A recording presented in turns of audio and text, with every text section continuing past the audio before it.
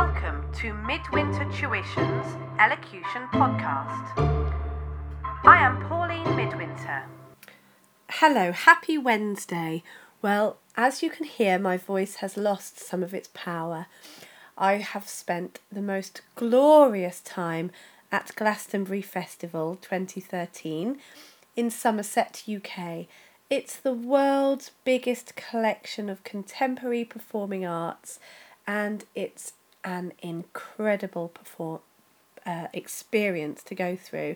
And I'm just going to talk to you today about some uses of voice at Glastonbury Festival that I witnessed and that other people witnessed. I'm going to be playing you some clips in the background just to give you an idea of all the different sounds you can hear. I have worn my voice ragged singing along, shouting at my children in the campsite, and generally having a fantastic time. We had glorious weather, which we were very lucky about, but the hot, dry, dusty air has also played havoc with my voice.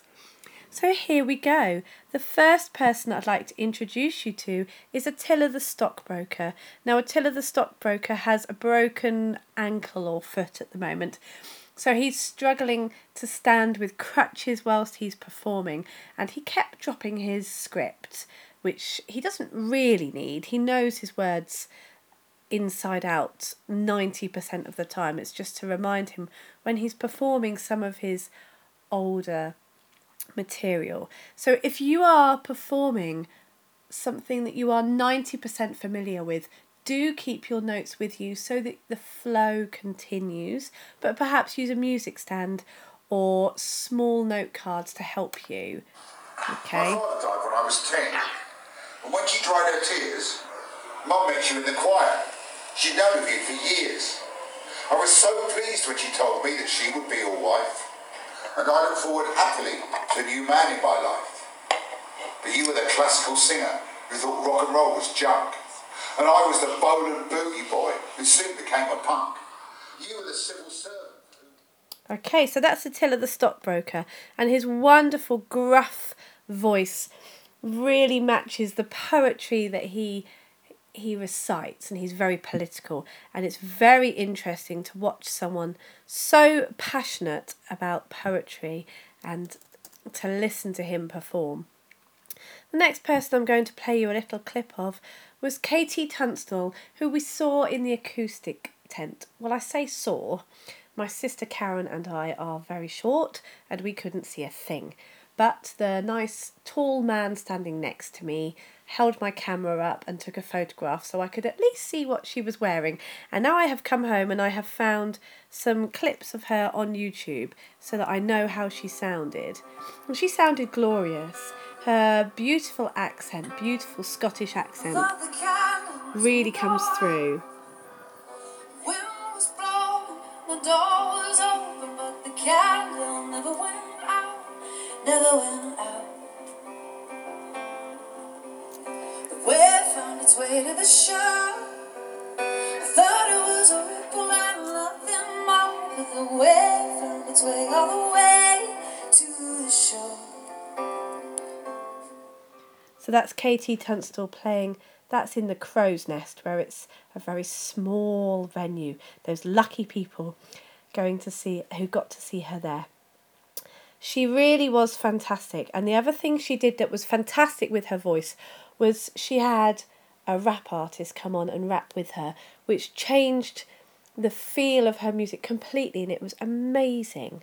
I hope somebody videoed it and puts it on YouTube one day. The kids' field is where I spent a large majority of my time, having gone with my two children, who are 5 and 3.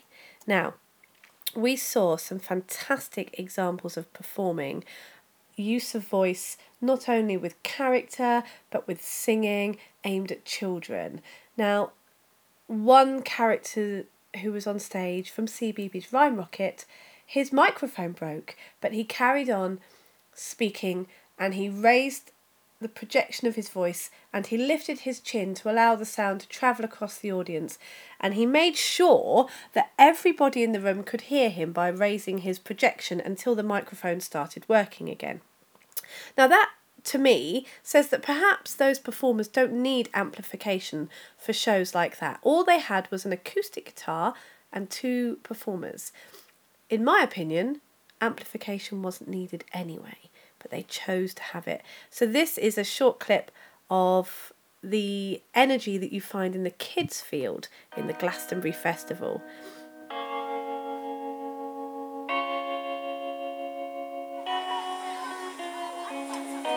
Here you go, the gates are just about to open. The children all lined up, ready to go in. So here we are again, Glastonbury 2013 with Rock Opera Mobile Studios, Replay Music and Access to Music. We're bringing rock and roll to the kids' field again this year. And you know what? I don't think it's going to rain. So in the kids' field, children were able to use their voices to record their own singing. And they had an Airstream caravan in which children could record a track by singing into a professional microphone in a professional studio environment. And that's so important for children to be able to access that professional equipment.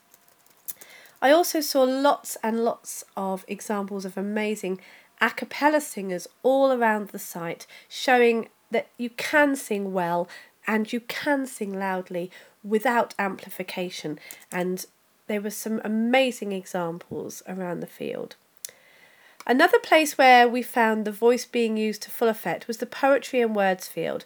Now, a lot of the examples from the poetry and words field actually have pretty strong language in, so if one slips through in this little clip, I do apologise.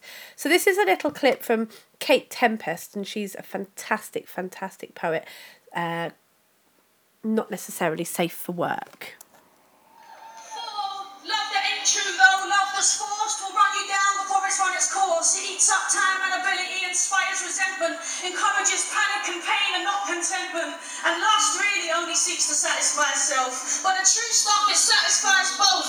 That's why whenever you're close, I know that I'm safe, but still I hold my own weight, cause love means each control their own fate. 5. Learn. So there we go. Kate Tempest giving us her 13 commandments. A little Sunday thought on a Friday, as she said. And the other place, the real place to enjoy people speaking, is the Speakers Forum. If you ever go to Glastonbury, you must go to the Speakers Forum. We have an example here of 2 speakers speaking about work that they do abroad for a group. But I have seen people like Caroline Lucas, the Green Party MP there, speaking with great passion. And people who use their voices to talk with passion, it's really evident, the passion in their voice. We are up in the mountain, so you can imagine the cold that they've been through without the proper shelter, without the proper hygiene, food and things like that. It is really affected to our people. And also the women, the time that the war they restarted, loads of many pregnant women, they will deliver the children without any. So speaking their Koang without any prompt, speaking from the heart, and you can hear the pronunciation is quite strong at the beginning of each word because she's feeling passionate, and each word is coming out with passion. So there we have some examples of different use of voice at Glastonbury Festival, and of course the famous Glastonbury Choir. If you were watching on the television, you may have seen the entire crowd singing along to a band that you know, and that must be an incredible feeling for the performer. It certainly is for the audience members. I went to see Billy Bragg sing at the Left Field, and he sang A New England, and of course lots and lots of his fans know the words to that song very well. And so we sang along with him. And to feel that unity between the performer and the audience member is quite incredible. And when you're using your voice in public, you have to try and draw your audience in. Use eye contact. Use words that you know are going to appeal to your audience. Speak to them in a language they understand. So next week, I will be returning to looking at individual sounds and individual vocal skills. But with my voice at this weak state as it is, after attending a festival, I didn't think I'd be a very good example to you today. Remember to keep practicing. Remember to draw inspiration from those around you who use their voice in an efficient manner and who speak in a way that you admire. Have a great week, and I'll speak to you all again next week.